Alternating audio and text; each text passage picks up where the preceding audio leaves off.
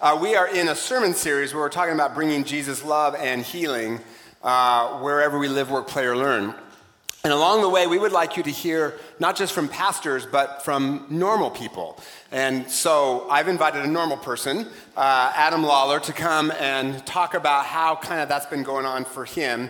Adam is a relatively new Christian, last 5 or 6 years, and that happened in part through the ministry of this church. And he works in a tech company, and that narrows it down, doesn't it? And Adam, I know you've been kind of thinking about how can you bring Jesus' love and healing in your job. So tell us a little bit about that. You had a situation where you got to do that. So yeah, I found myself in a situation late last year where I had to fire somebody on my team for performance-related issues. And I'd been in a situation before where I had to let someone go for ethical transgressions, but never for an inability to perform at the level expected of the role, despite a sincere effort. It felt different to me in some way. And so I was lucky in that I was working or stepping into my faith at that time and working through a Bible study plan.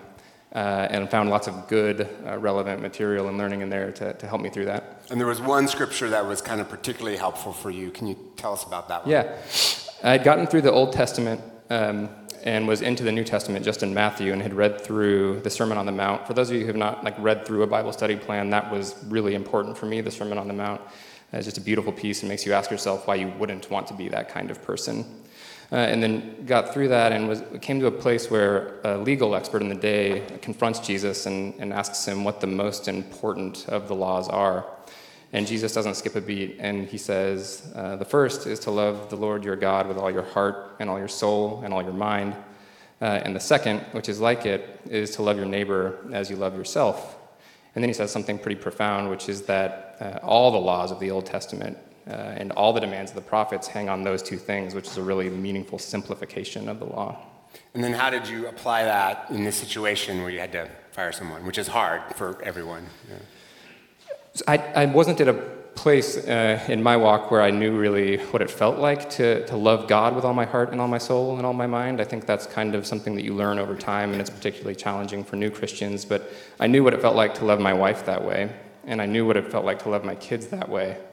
And I think it involves a level of trust that you can share anything with these people and they will always have your best interests at heart, and just a genuine thankfulness that they're in your life. And so I was able to apply that thought model to God and just trust God that he wouldn't have put me in that situation lest he was able to bring good from it, even though I didn't want to be in it, and on some level to thank him for the opportunity to develop myself in that way. Well, how did it work out? Ultimately, the person on my team, the framework made me take some time. So it made me kind of ask the question, if I was going to get fired, how would I want that to go for myself? How would Jesus fire someone? How would Jesus fire someone? I didn't ask that. It probably should have. And it made me realize there's a right way and a wrong way. The wrong way, which we see, I think, happen too often, is sort of a disconcern for the person's humanity and dignity and the relationships that they've built with their peers, and an effort to move them out of seat as fast as humanly possible. And the right way sort of honors their dignity and their humanity and the relationships that they built in their time there. And that way takes longer, but it is more humane. And so ultimately, this person of their own free will self-selected into a new role at a new company in a job where his skill set is more highly valued.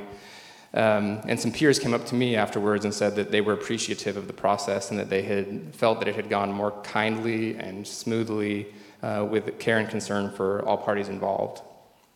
So, normal person to normal people, more or less. What was kind of your takeaway? I think that what stuck with me is that, I love coming to church every Sunday and feeling the Spirit, and I can carry that with me through the end of the day Sunday, and it kind of influences how I, work about the world.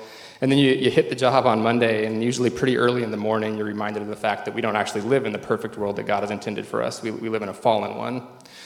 But that doesn't mean we can't bring to bear the teachings that Jesus has given us, and those are all accessible in the Bible. And when we do that, a sense of grace and calm and comfort, forgiveness sort of comes over us. And I think that feels great for our minds, but more importantly, it kind of flows through us out into a world that needs it, and whether they realize or not that it's coming from an explicitly Christian worldview, they will appreciate it. So it was worth it. Yep. All right. Thanks. Let's thank Adam. Thanks, guys.